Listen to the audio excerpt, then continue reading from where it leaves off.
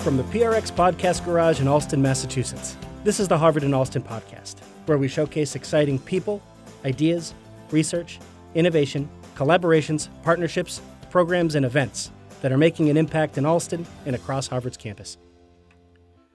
From cutting-edge research to academic mentoring in local public schools, there are amazing things happening in Allston every single day. Today, we invite you to join us as we take a look at the evolution of a new joint degree program between the Harvard John A. Paulson School of Engineering and Applied Sciences, or SEAS, and the Harvard Business School. This new MS-MBA program will explore the intersection of design and entrepreneurship and focus on preparing the next generation of technical leaders. It is slated to begin later on this summer and will benefit even more when the Science and Engineering Complex opens next door to the Business School in fall 2020. For now, we'll throw it over to our colleagues at the Harvard Business School, who recently caught up with co-chairs Professor Thomas Eisenmann from HBS and Professor Robert Howe from SEAS. They were also joined by Dr. Beth Altringer from SEAS, one of the designers of the program. In June of 2015, Harvard University announced a $400 million gift, the largest in the school's history. Aside from the staggering amount, what made this gift unique was its intended use.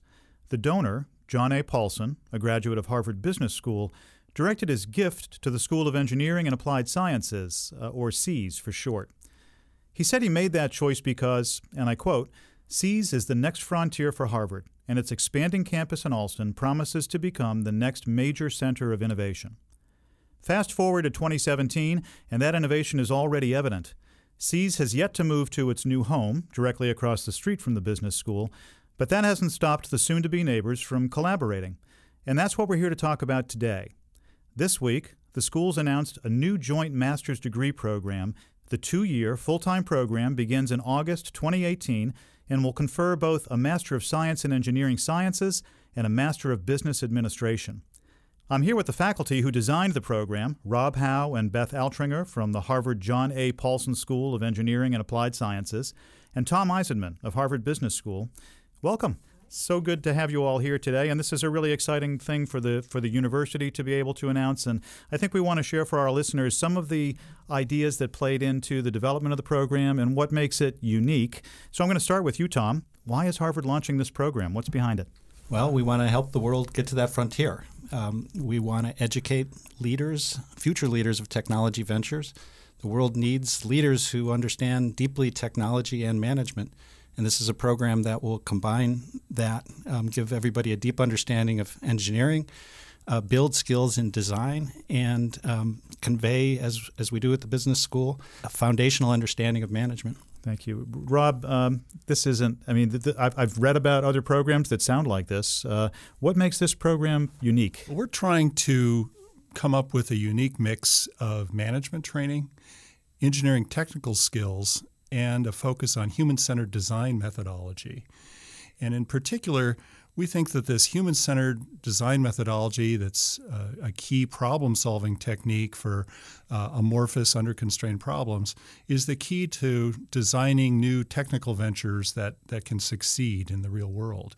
And so combining those areas give students a toolkit that they'll be able to use to push out into the real world in new, exciting ways. Beth, I'm wondering if you can talk about, with this program specifically, what excites you about it? What's most exciting to me about the program is that we have spent a lot of time up front coordinating amongst different faculty that would be involved with this. And they've all brought such a rich perspective to it. And I think it's exciting that we have started to reframe the way that we think about design as this kind of ongoing and risky decision-making. And we've started to put together methodologies from, as Rob was saying, from human-centered design, but also from decision-making literatures and other things like that to think really deeply about how we prepare the next generation of technical leaders to make decisions about their technical problems, their managerial problems, and to do that in this environment that is constantly characterized by uncertainty. Can't you just be a good manager and go in and head up a technology venture as long as you've got a good CTO behind you?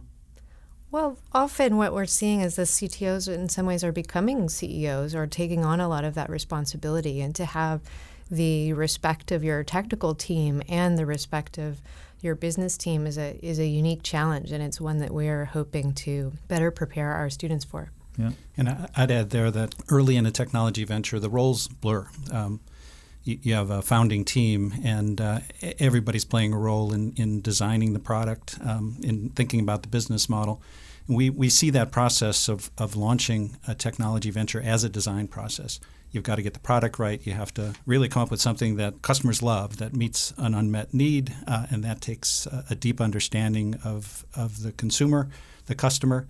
You need to choose the right technologies so that you can actually leverage technology for an advantage. That's design. And then you've got to get the business model right. So all three tasks there are combined across the team, and all of them involve design. Yeah. So is that human-centered design as you're thinking about it? I know that's an emphasis of the program. Oh, absolutely. But it's a conceptualization of human-centered design that is not only about the product that you're creating, but it's also about the management of your process while you're creating that product.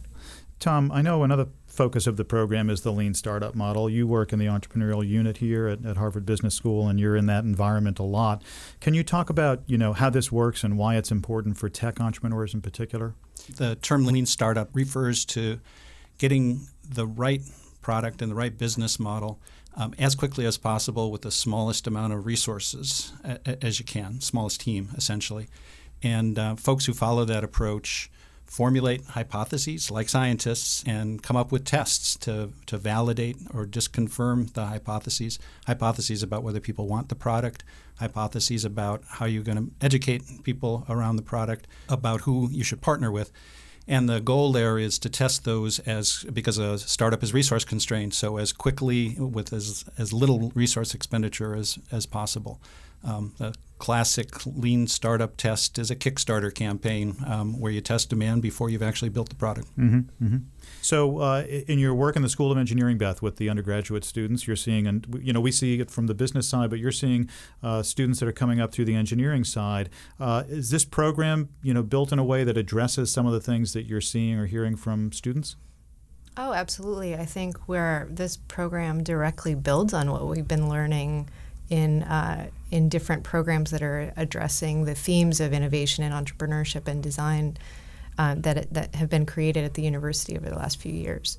So in one specific way, we get a lot of students who want to build things, and they come from different areas of engineering, and they also come from all areas of the university. They come from liberal arts backgrounds. They're coming from the Kennedy School, the law school.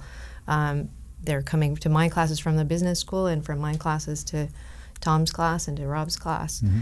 And they're very excited about making things, about understanding how things work, and about becoming leaders in how they have ideas about how things could be made better in the future.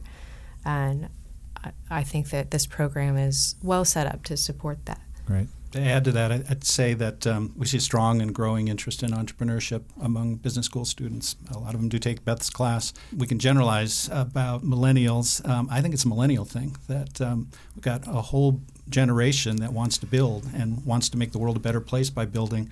And this program will do that. This will take folks who can build and want to build and take them to the next level.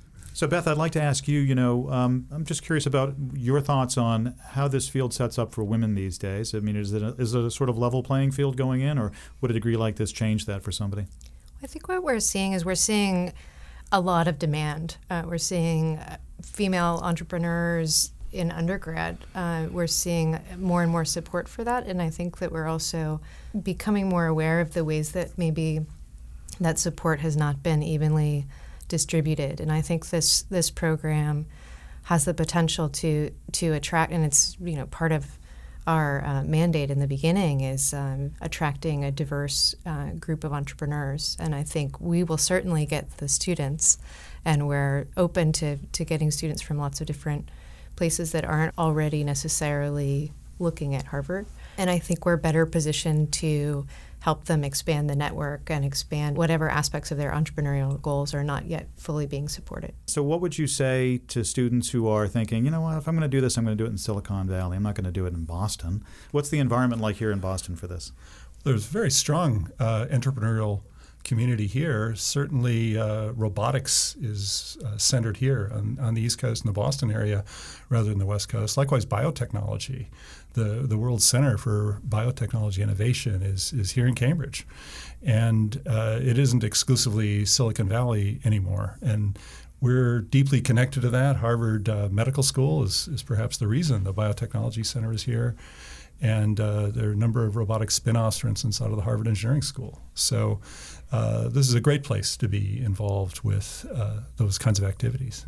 The VC community, Tom, is that strong here as well? Yeah, Boston is second only to Silicon Valley in terms of VC spending per capita, VC investment per capita. So we've got a terrific set of investors, and it's only getting stronger. Yeah.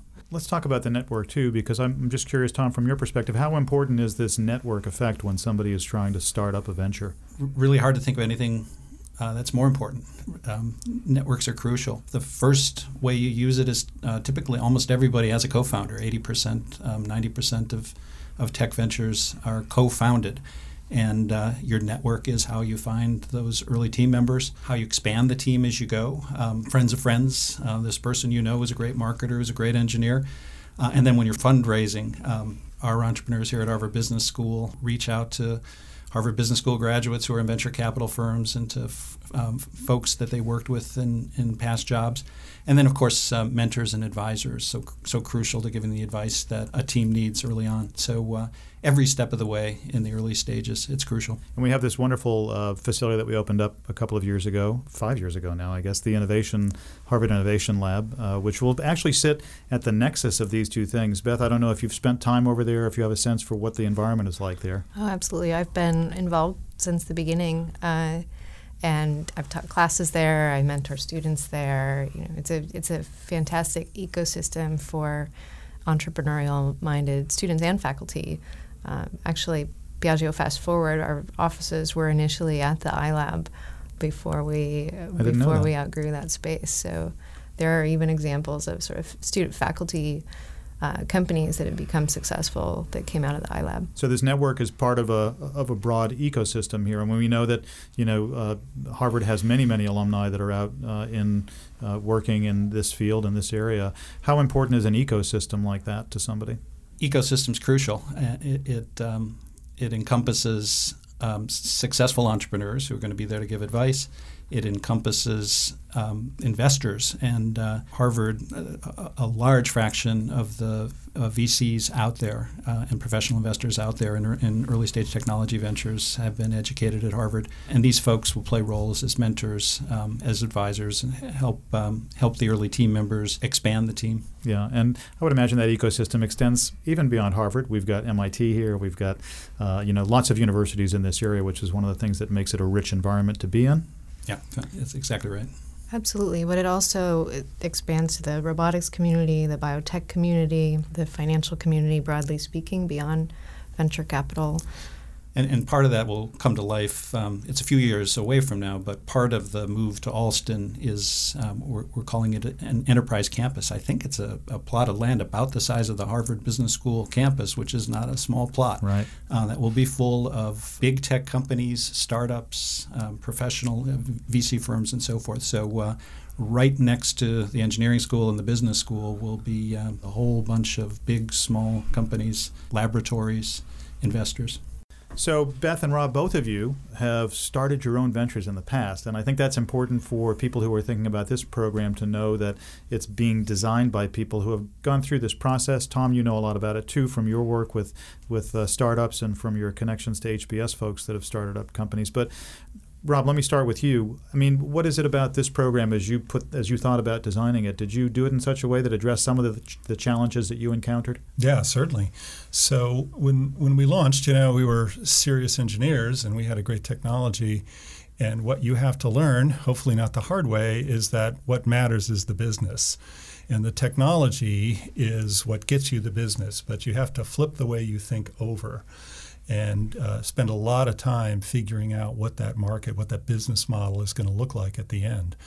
And there are a lot of ways to build that skill set, and I believe in this program we've built in the right pieces so that you'll make that transition from a technologist, if that's your background, into a business person, a venture person who can figure out how to put together all those pieces and not just drive the technology into any place you can find it.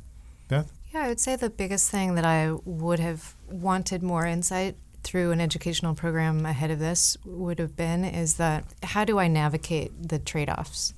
Anytime I'm spending my time doing this thing, I'm not spending my time doing another thing. And that's not something that was heavily emphasized in my academic education. And then there are multiple ways to navigate those trade-offs. And how do I decide the right way? And how do I decide in the fastest way possible which trade-off to make and what should be driving that, what methodology is driving my decision to make this trade-off or that trade-off. And one of the things I really like about the way this program has been designed is that it acknowledges that it's that sort of tricky decision-making that you're constantly having to make about your product and about your team. And what we want our students to go away with is an understanding of there are many different ways that you can make this specific decision. Here are the trade-offs of this way versus that way, and to help them learn to make those decisions quickly in the complexity of their context. Yeah, that makes a lot of sense. Tom, you've talked to hundreds, if not more, HBS grads we've got 80,000 grads out there. Many of them have engaged in founding activity of one kind or another. What are the things that you thought about as you worked with these guys to design the program that addressed some of the things you've heard? Yeah, you see the power of the HBS network every time you talk to these folks. It's a surprise to a lot of people, but over the course of their careers, 46% of Harvard Business School graduates will launch a business. And when they do, they turn to the network. I do it myself. I was an MBA here in the 80s, and a week doesn't go by where if I've got to get smart about a company, a new business opportunity, I tap into that network. This is a place where, and Beth spoke about the importance of networks in building gender diversity as we try to boost the number of women in tech ventures. The scale of Harvard Business School can play an important role. In the first year, you build these incredibly tight bonds with 90 people in a section, and there are people from every continent, from every business you can imagine. And in the second year, a lot of folks will specialize. So the folks interested in technology and entrepreneurship will band together and take courses together. And so you have access to that subset of all 900. So it's a lot of people, and they're dispersed worldwide, which is important because technology is all over the world. It's not just in one corner of the world. And you've talked about the tribe effect before at Harvard Business School. Talk about that a little bit. Yeah, we coined the term startup tribe for we had a set of students here in 2012 who declared that they were going to launch businesses upon graduation, and they needed our support in doing that. And they did a great job, and that continues to this day of students taking charge of we take care of the curricular and we help with the extracurricular, but we rely on students to take initiative. So just in the past year or two, we've seen the students launch a design club, a club called Code, where MBAs who don't know how to program will teach each other to do that. And a big data club, so people trying to understand applications of data science to business. So one thing I want to ask, I'm going to flip the tables on Tom and Rob here. Tom, I'm going to ask you what you would say to an engineering student who is thinking, I don't need this, I can succeed on my own. And Rob, I'm going to ask you to say the same thing. How would you convince a business-oriented student that this is something that they should consider? Tom, you start. So I'd tell an engineer who wants to lead a technology venture, wants to found a startup, that there's a lot to learn about founding that startup, that getting the technology right is very, very important, but one of many things that's very important. So you got to learn how to manage teams, you've got to learn about finance, you've got to learn how to market a product and position a product. You can pick up those things on the job more slowly than you could in graduate school. It's exactly the stuff we teach in an MBA program. Rob? One of the things we're trying to do in this program is provide this dual skill set. So a deep understanding of management and a deep understanding of technology. And as Tom said earlier, in the early stages of a startup, it's really important to get both of those right, and you trade between them. So the particular feature set of a product depends both on the business model, who's going to buy it, are they going to pay for all those things, as well as the technology. What can you really build, and how much will it cost to build it? Now, in many startups, that's divided among different members of the team. We aim to provide both of those complementary skill sets to single individuals, which has only got to help in the coherence and the success going forward using those skill sets. What do you think this means for future kinds of collaborations between the two faculties? I won't hold you to your answers, but I'm just curious. This kind of dual degree activity can probably spin off a lot of other kinds of ideas too. We had a chance in designing the program to talk to colleagues who'd worked on similar programs at other top schools. So there's a program at MIT, Leaders for Global Operations. And that's a collaboration between their engineering school and the Sloan School of Management. Terrific program. We have colleagues here who have been faculty in that program, and they talk about how they met counterparts at the other school, folks at the engineering school, at the management school, and vice versa, and spawned research projects. So we have every expectation we'll see the same thing between SEAS and HBS. We'll find common areas of interest, and that will spawn research projects. We'll find other ways to create new courses. Hopefully there'll be a lot more cross-registration of all kinds of students between the two, not just the MS MBAs. Well, I think this is going to break down the doors. Traditionally, the business school and the engineering school have been literally at opposite ends of the campus, as far as you can get to the north and to the south. And now we're going to be across the street from each other. In addition, the students in this program are going to be moving freely back and forth between the two. And we're also going to create a set of courses that are cross-listed in both schools.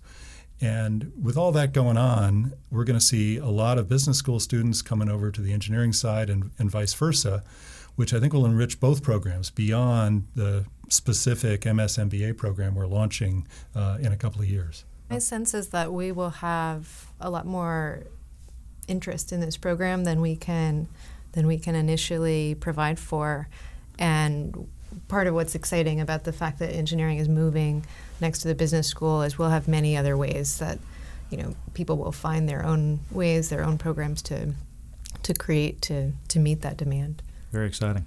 So the first class is enrolled beginning in the fall of 2018. So I guess people better get moving if they want to apply to the program. They have to take the GREs, right? Is that? Or the GMAT. Or the GMAT, either one. Great.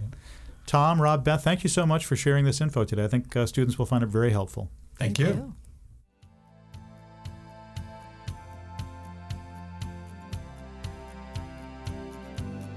Thank you to our colleagues both at the Harvard Business School and SEAS for sharing their thoughts with us today. Be sure to check out www.community.harvard.edu/impact for a more in-depth look at Harvard's robust ecosystem of innovation referenced in this podcast. Thank you for joining us for the Harvard in Allston podcast. We'll be back soon with more exciting and innovative stories from Allston.